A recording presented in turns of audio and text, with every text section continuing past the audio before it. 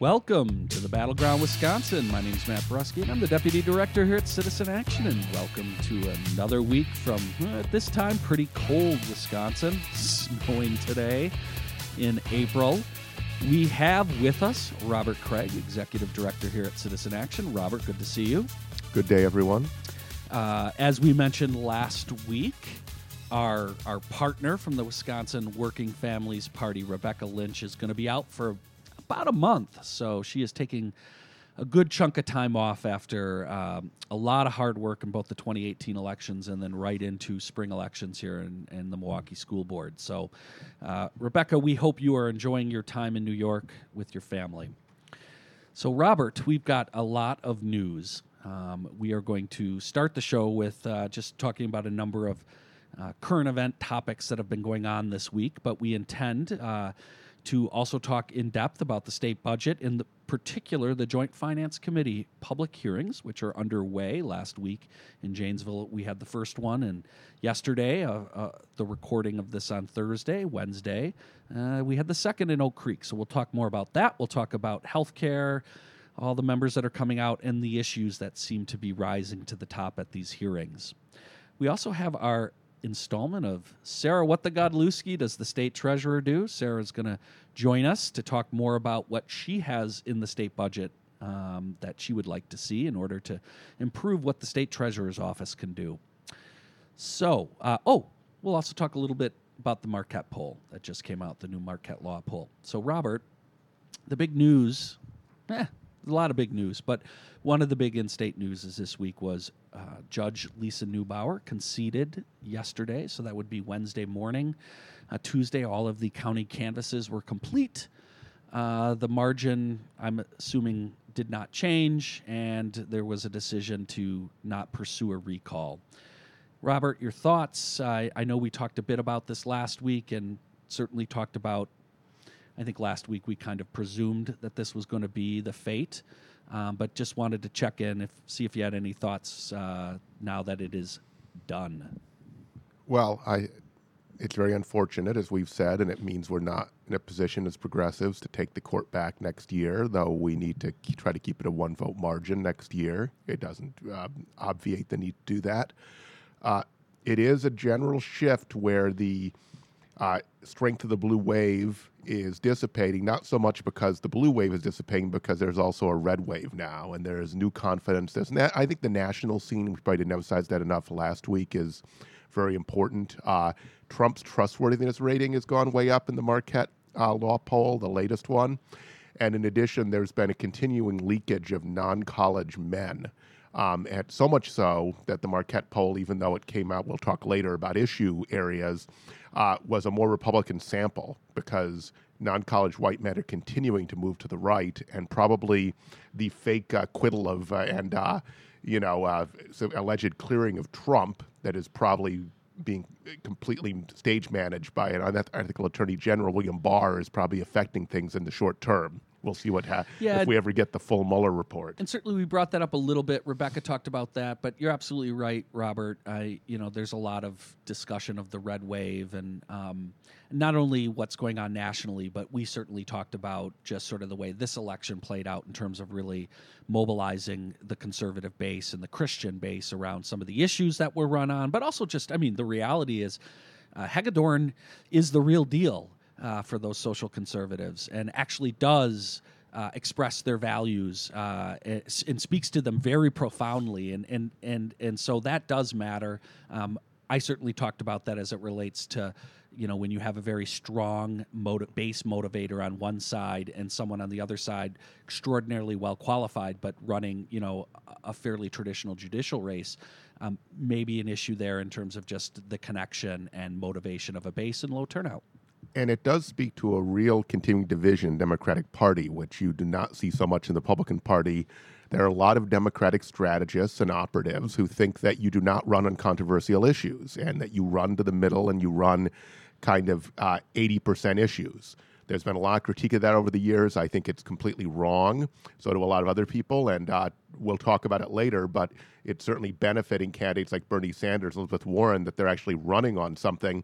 And we did have this problem with the quote-unquote liberal justice running as just a judge who's qualified, and the Republican was able much more effectively to tie into the red meat of the base and drive turnout. So we need to continue to get the Democratic Party fully to understand that. Large parts of it do, but large parts of it are still operating in the old paradigm. Yeah, and we had a blog up from name escapes me. Bill Kaplan, right? Bill writes a weekly blog for us, and I think he really actually hit it on the head here with this. I'm going to read this quote. Missing from the Neubauer campaign was a message and strategy to appeal to rural, suburban, and urban voters. Surely the Neubauer campaign and supporters could have explained why the court is important for regular folks. Bread and butter pocketbook issues are decided by the court. Consumer rights involving defective products, environmental and pollution lawbreaking, workplace rights, protections for minorities, women, farmers, homeowners. Moreover, the court decides safeguards for a democratic society like corruption, gerrymandering. These are concepts, not court cases, right? So we can talk about these concepts. We don't have to get into the details of particular cases. And I think it's a call to have a justice candidate that would actually speak to these values that might, energize our base and quite frankly, just regular folks, throughout the state, that Hagedorn was equally energizing from the Christian conservative base. So I think we have accurately covered that. And as Robert mentioned, it is a lost opportunity. There will be a Supreme Court election in 2020. Justice Kelly did announce last week he will be running again. We have already heard here Ed Fallone has jumped in.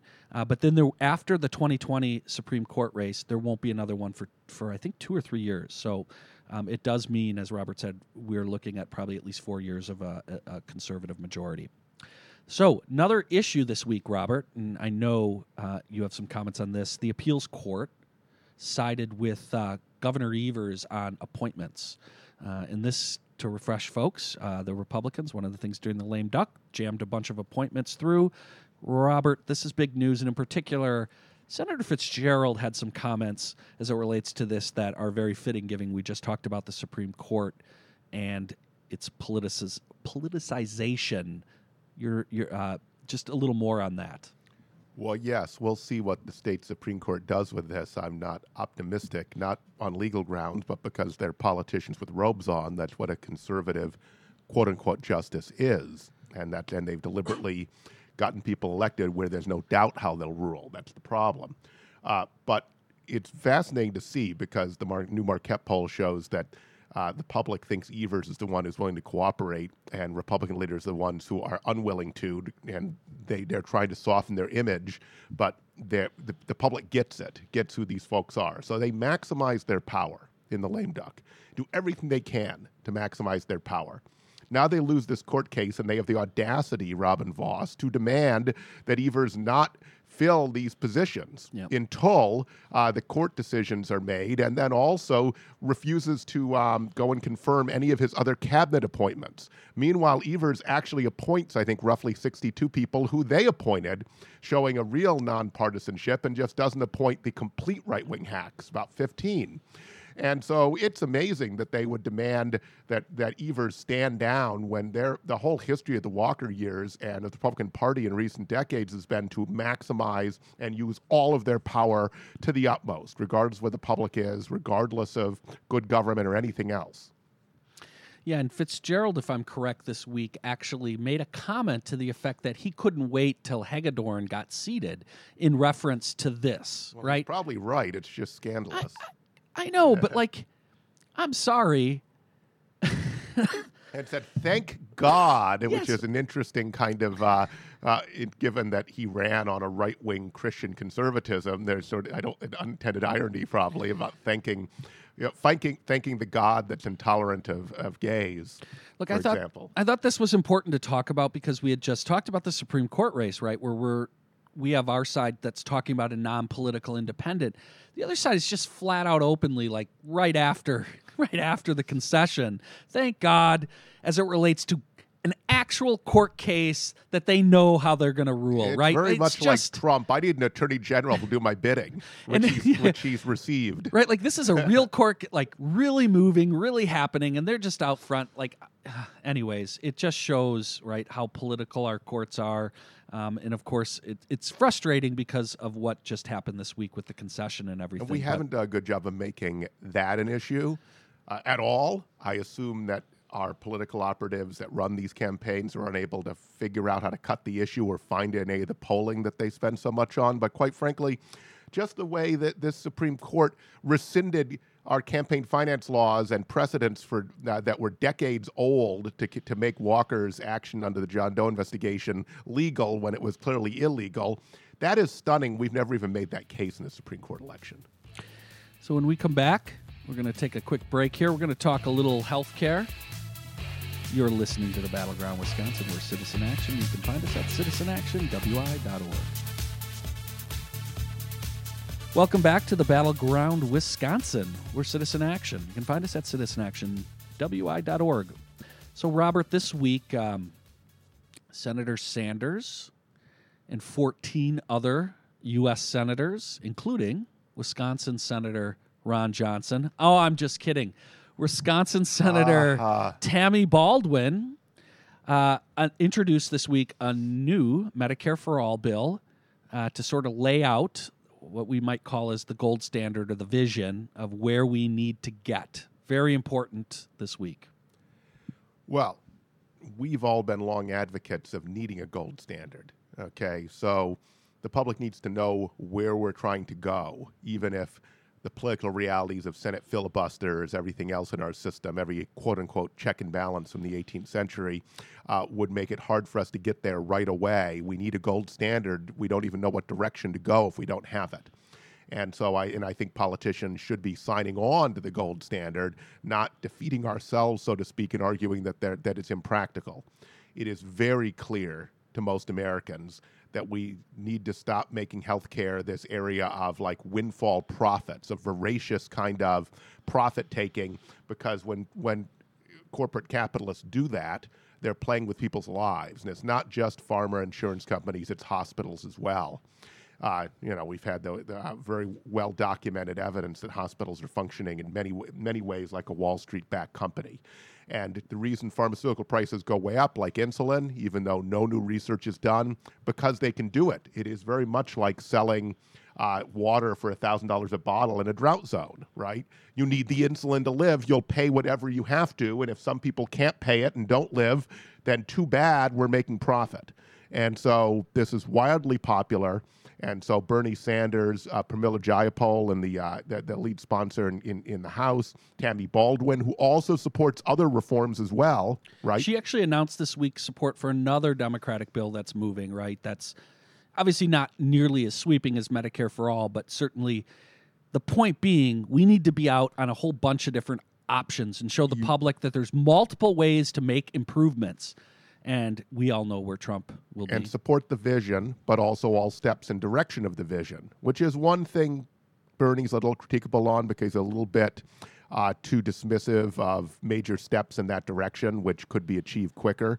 That's where one way I would disagree with Senator Sanders, despite the fact that he single-handedly, let's be clear, has made this a top issue with his 2016 campaign, for which he deserves tremendous credit. So I'll throw that little tweak of him in, but in general, he's been extremely positive. Yeah, so while you're tweaking him, he had a quote yesterday that I think was really good, and Robert, you were right on this, but it's the current debate of Medicare for All has really nothing to do with health care.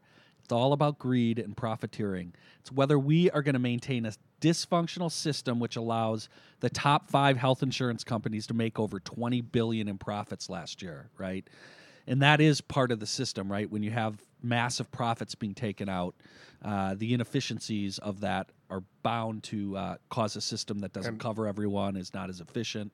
Let me say a little more about how bold this plan is so people understand that it really is a gold standard. It is better than any plan in the world, in a European country or another advanced democracy that has a universal healthcare system.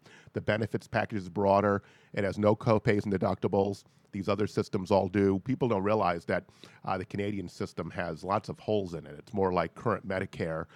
So it would be the best healthcare in the world. And why couldn't the alleged greatest country on earth have the greatest healthcare system in the world? I think that is the right aspiration. It also includes long-term care, and that is a huge issue. I mean, people literally are being bankrupted trying to get access to long-term care. There's a huge shortage of workers to keep people independent in their homes, people who are disabled or are seniors. We've been pushing for a $50 minimum wage in the state budget for home care workers. Governor Evers put in very little. It's more than the Republican support, but almost none of that. And so it's important to also expand the definition of health care. Obviously, it also makes mental health, drug treatment, vision, dental, all of those things part of it, which would make it the best healthcare system in the world, which is something our country should aspire to. Yeah, and look, this vision's absolutely critical, especially we're going to talk later about when you're in the fight for what's really happening at the state level, like Badger Care for All, and just how tough this fight is. But without a vision like Medicare for All, it's really hard to keep clear as to why we're going to keep moving forward. So with that, though, Robert, I want to change the topics to the MU poll. The MU poll came out, and again, this is Marquette University Law School poll. Speaking of gold standards, whether it deserves it or not, it has really become the top poll in the state because it's been over time, right? It's done consistently.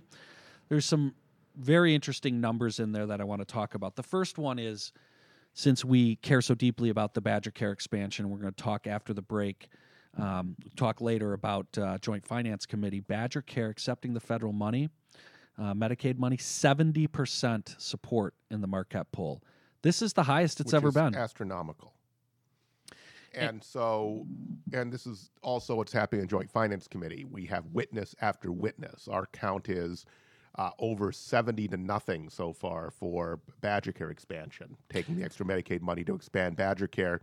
Question is, do Republicans care that 70% of voters want it and that witness after witness is coming out and no one is against it except the people sitting up on the stage? Yeah, no kidding.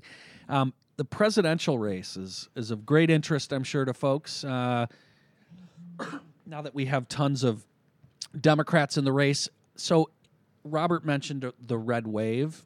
If you see any of it, in this poll, it shows up in terms of not only Robert mentioned who is more energized in terms of who would say that they would be voting, but also Trump's numbers. He's up a couple of points in this poll from January, but his approval ratings are at like 46%, which is just, it's pretty shocking that he could be that high. But nonetheless, and it's that what I talked about in the previous segment. It's about non-college men. Yep. And I know there's a lot of hand-wringing about it. It could get worse. We've been saying this for a couple of years on Battleground Wisconsin.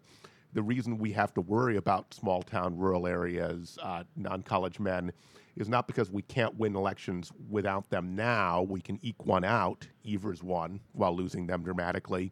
But that there's nothing to stop them from getting more and more right, and it's 30% of the electorate in Wisconsin. So it's just too huge a chunk to ignore. It doesn't mean selling out our values. It means actually making it clear to those folks that a progressive agenda, which we're not communicating effectively with, would actually improve opportunity, improve the lives for themselves and their families. And we're not making that case very well right now. So again, 46% approval rating for Trump. It's kind of a sobering number.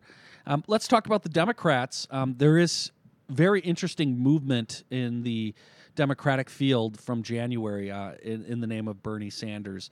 Sanders was at 23% in the last poll. He is up to 32%, is the leading, and that's 32% who say that they are their top choice. Another 39% say he's an acceptable choice. And only 20% say they would not support him, which, by the way, is the highest number. Biden is 19, Warren is 18. The rest are all very small because hardly anyone knows them. But so second in the poll is Biden at 29%. Warren at 17, Harris at 11, O'Rourke at 12, which is interesting, down 2 points. Again, that's probably just sample size error, so there's really no movement.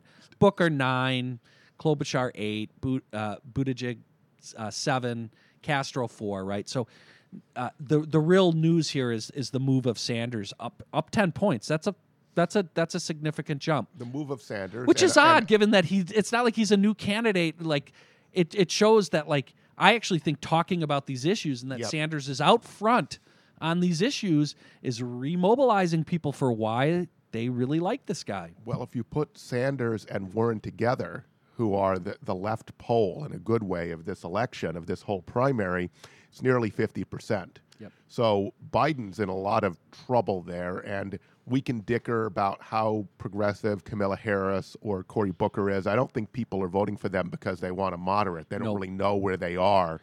And so if you want kind of Obama third term, which is one of the things the Bidenites like to talk about, but not without Obama, that is not doing very well right now. Yeah, it is worth pointing out, Robert, you're right. People aren't going to them because they want some sort of mushy center.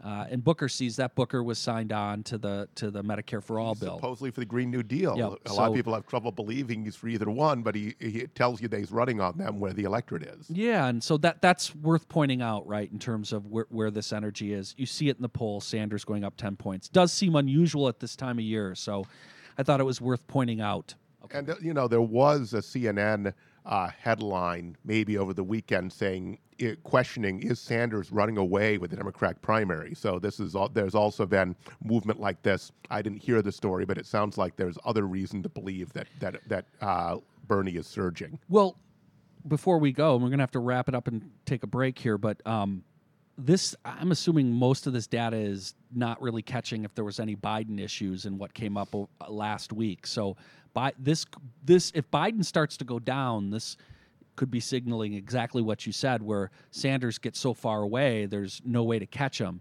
It's a little similar to what we saw here in Wisconsin, where Evers just sort of slowly pulls away, and there's so many other competitors, nobody else can really get oxygen. There's so many different choices. So we may be seeing a somewhat similar situation aligning up here in Wisconsin. With that, though, we got to take a break. You're listening to Battleground Wisconsin. We're Citizen Action. Welcome back to the Battleground Wisconsin. Again, we're Citizen Action. You can find us at citizenactionwi.org. So we are ready for our next installment. This is my favorite part of the month this year. In our every month, we have the installment of Sarah, What the Godlewski Does the State Treasurer Do? And Sarah Godlewski, State Treasurer of Wisconsin, thanks for joining us. Matt, it's always great to be here. Well, great. So we are going to talk with you this week about the state budget. We've already been to 2 of the Joint Finance Committee hearings and hearing all the public testimony and what the public is very interested in versus what we think might actually end up in the budget. But we wanted to talk with you about your budget and what you have in the state budget for the state treasurer's office, because we have talked with you already about your aspirations to do more and make this office much more of a fiscal muscle, right? I guess you could say. So tell us a little bit about what you got in the state budget. Yeah, and I think, Matt, maybe too, something to highlight is really what I walked into, just what is status quo today. So I do think there's this perception that our office does have a handful of people and we're able to, deliver the basics. But my predecessor literally took his office down from previously what was anywhere between 10 to 5 full-time staff to 1, which is the state treasurer. So our total budget for the state of Wisconsin currently is $113,000. And that includes my salary, administrative expenses, the things we need to do across the state. And what's I think so fascinating about this is, part of the argument has been, well, this is big government. This branch of government costs a lot of taxpayer money. But the reality is that this office doesn't cost taxpayers a dime because it runs on the program revenue that it helps to oversee. So there's not general purpose revenue, money from tax dollars going into this office. It's actually the money that they work to earn to pay for it. So that's kind of just to set the record straight as far as what we have, but also how our office is funded. So moving from just me, what we have asked for, and we're really excited that Governor Evers has proposed, we are looking at ultimately 3 staff to help us with constituent services. We get hundreds of emails and calls to help do our outreach and kind of going back to that fiscal responsibility and accountability that we talked about.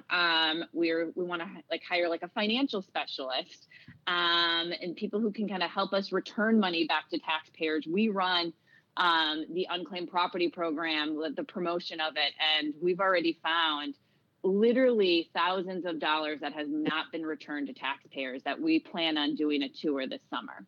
So 2 of the big things, though, that I want to highlight, Matt, that's in the budget. One is with retirement.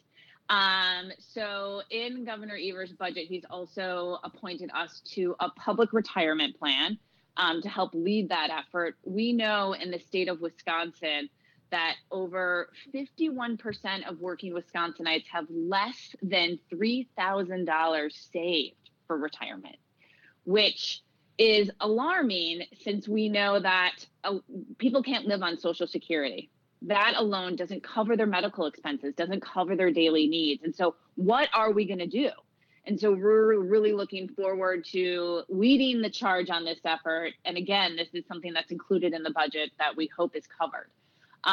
The second big additional responsibility that we are looking forward to leading is the Student Loan Reauthorization Task Force. So there's currently money set aside for us to really look at what is this problem and how can we make sure that 1 in 4 Wisconsinites who have over $30,000 in student loan debt and who knows paying interest rates up to 15% can actually handle that debt, and we can successfully manage that so they're able to get ahead and own a home and potentially have a family.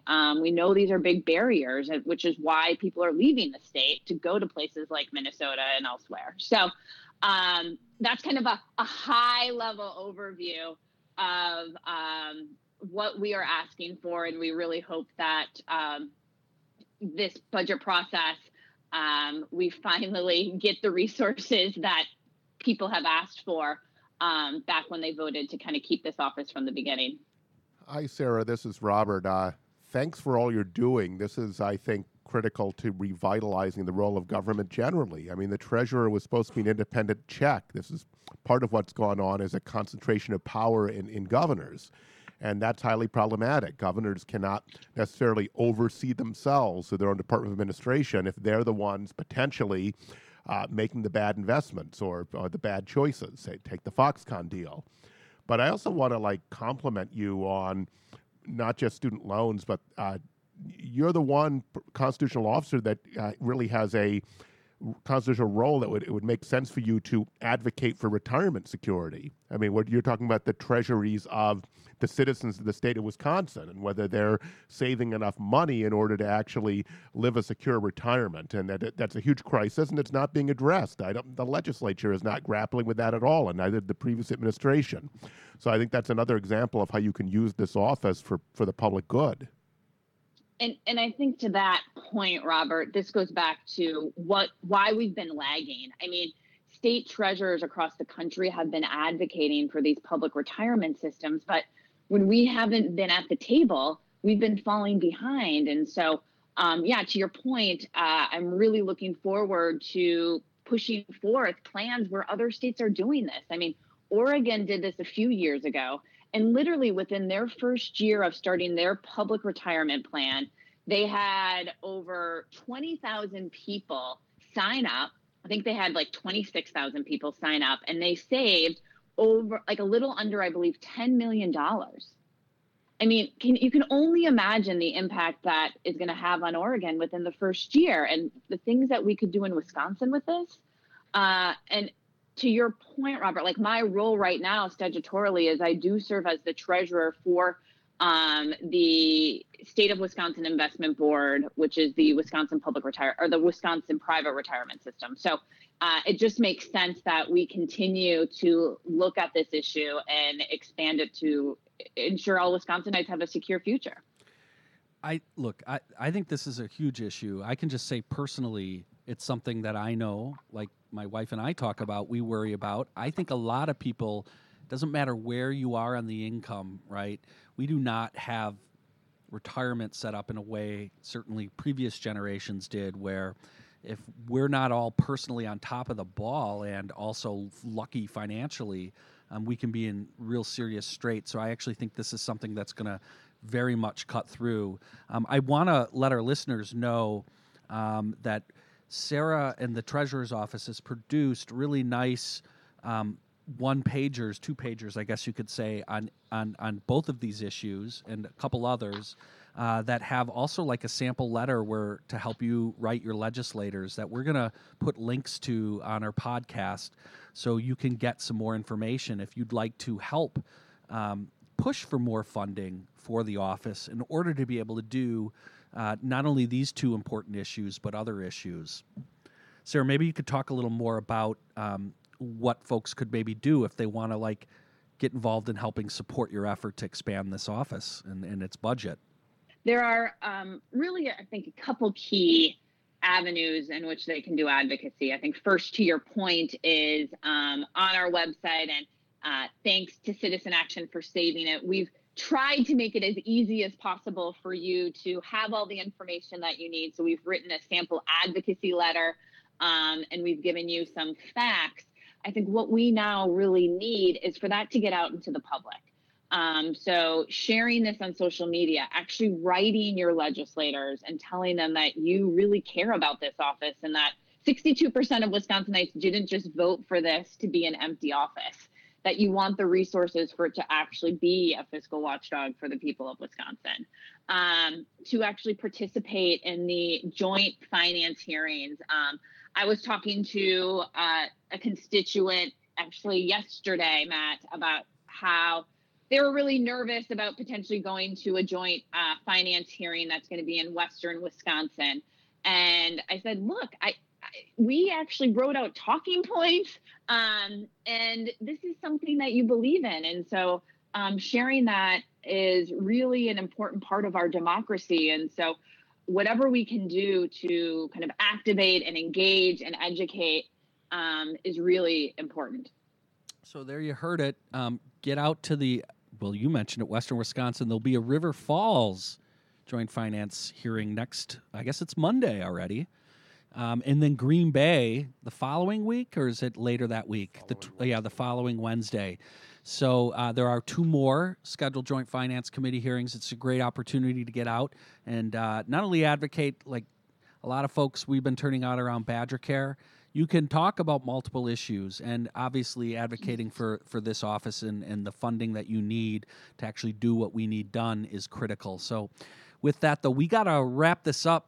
Sarah, we really want to thank you for being our treasurer, but also taking the time to talk with us and let us know what's been going on.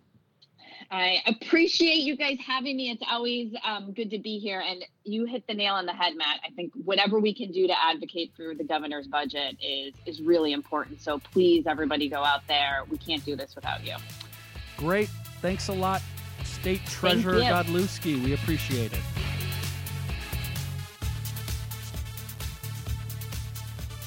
Welcome back to the Battleground, Wisconsin.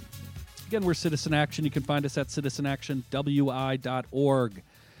So we really want to thank the State Treasurer, Sarah Godlewski, for joining us in the previous segment. And Sarah's right. You got to get out. You got to advocate for this governor's budget. If you are in Western Wisconsin, you need to get out to the joint finance hearing if you can in River Falls. If you can't make it, they will still take testimony. You can submit it online. You can contact your reps but it's very important to be advocating around the state budget. So, Robert, let's talk a little bit more about the Joint Finance Committee hearings. They started last week, Friday, in Janesville, and yesterday, quite a scene in Oak Creek. Very crowded, very packed. There is no doubt Badger Care has been one of the top issues discussed, and great turnout of Citizen Action members. We want to thank all of you who have showed up already and testified, put on the shirts, gone and talked and told your personal stories. But Robert, give us an update on JFC. You've been to both of these.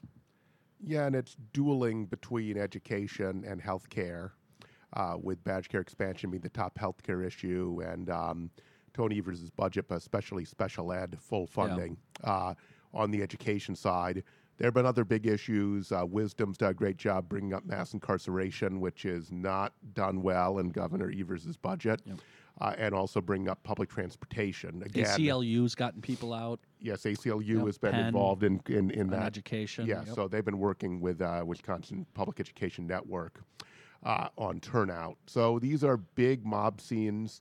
I'll say this, at least the Republicans sit there attentively and listen.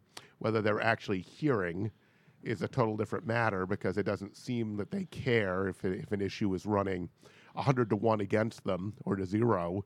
They're going to do what they want, and there is no right-wing mobilization. It's kind of fascinating. The right doesn't actually believe it matters, apparently, because their folks are up on have a majority, a 12-4 majority up on the stage.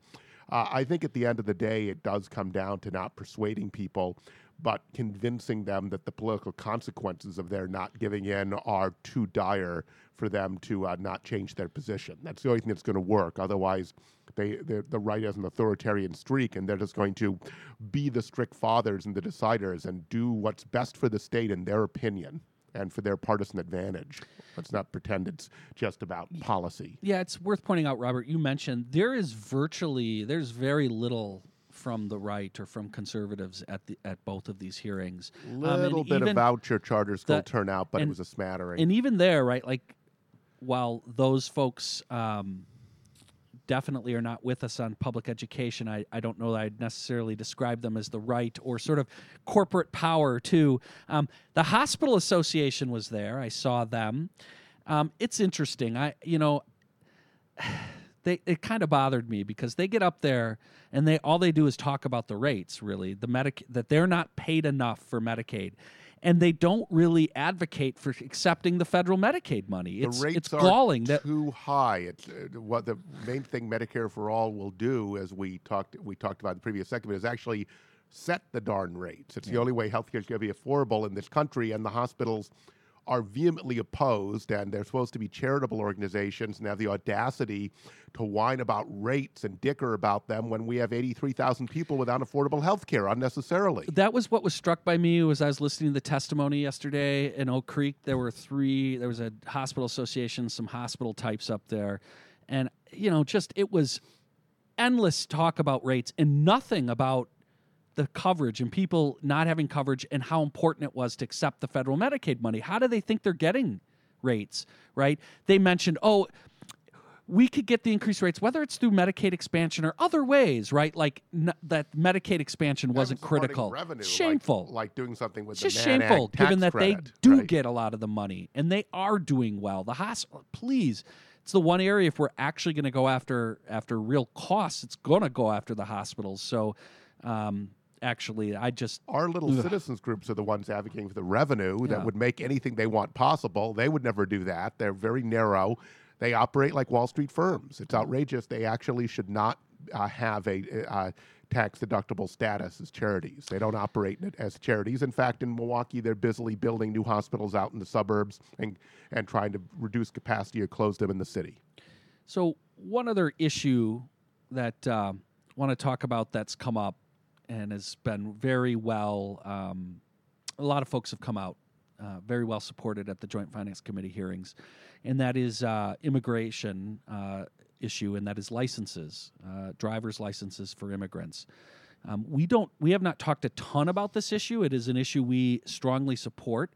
A lot of our members from Acción Ciudadana turned out in Oak Creek in support of this. In particular, also, one of our very strong leaders, Vico Miranda.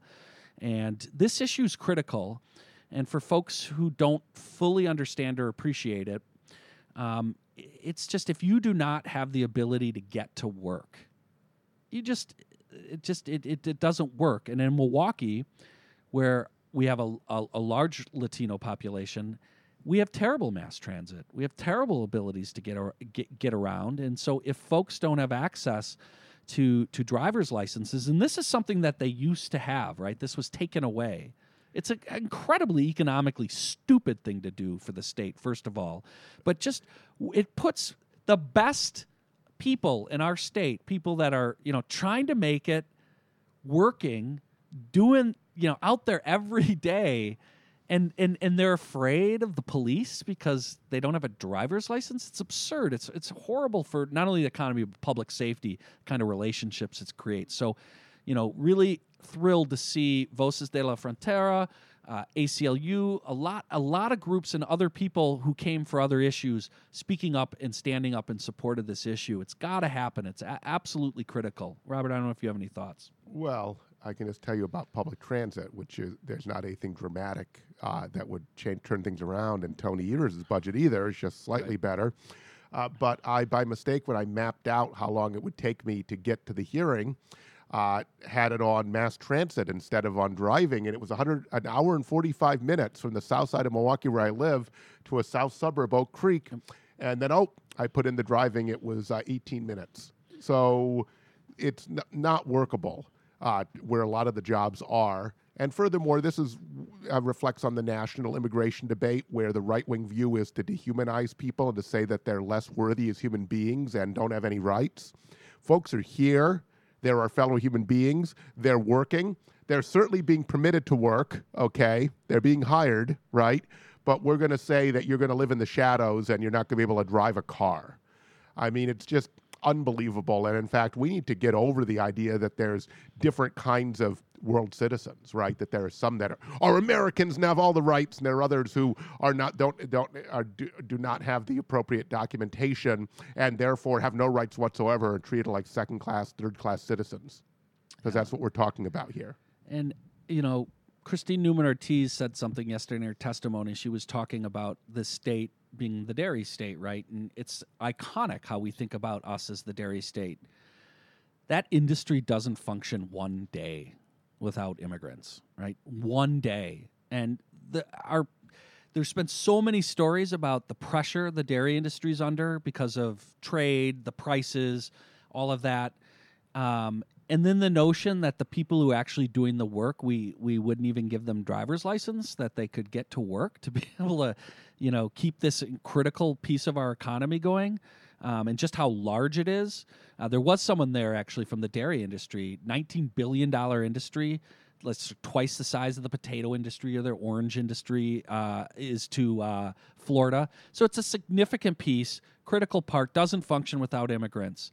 So folks, if this is something you care deeply about, it is important that you contact your legislators.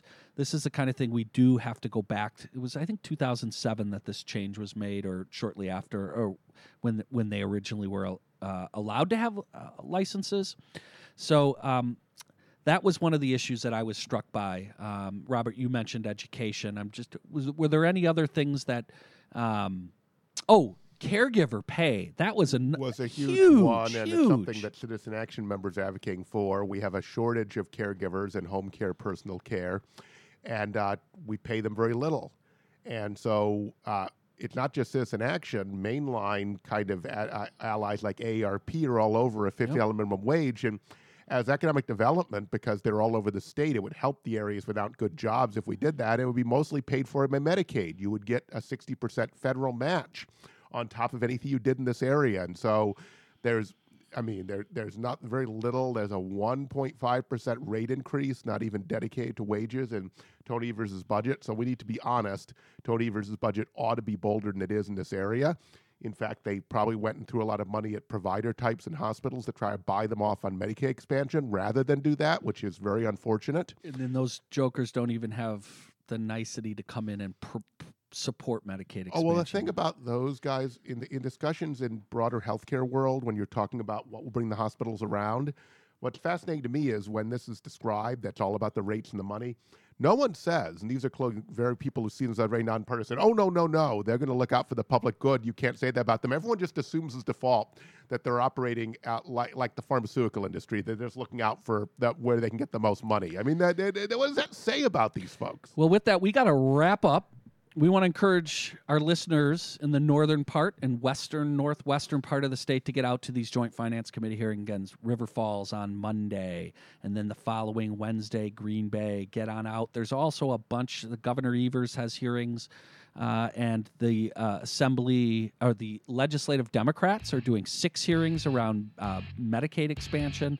So we have links to all that on our site. Check it out. Get out. Make your voices heard. This is a critical part of our democracy. Thank you much. We'll see you next week here at the Battleground Wisconsin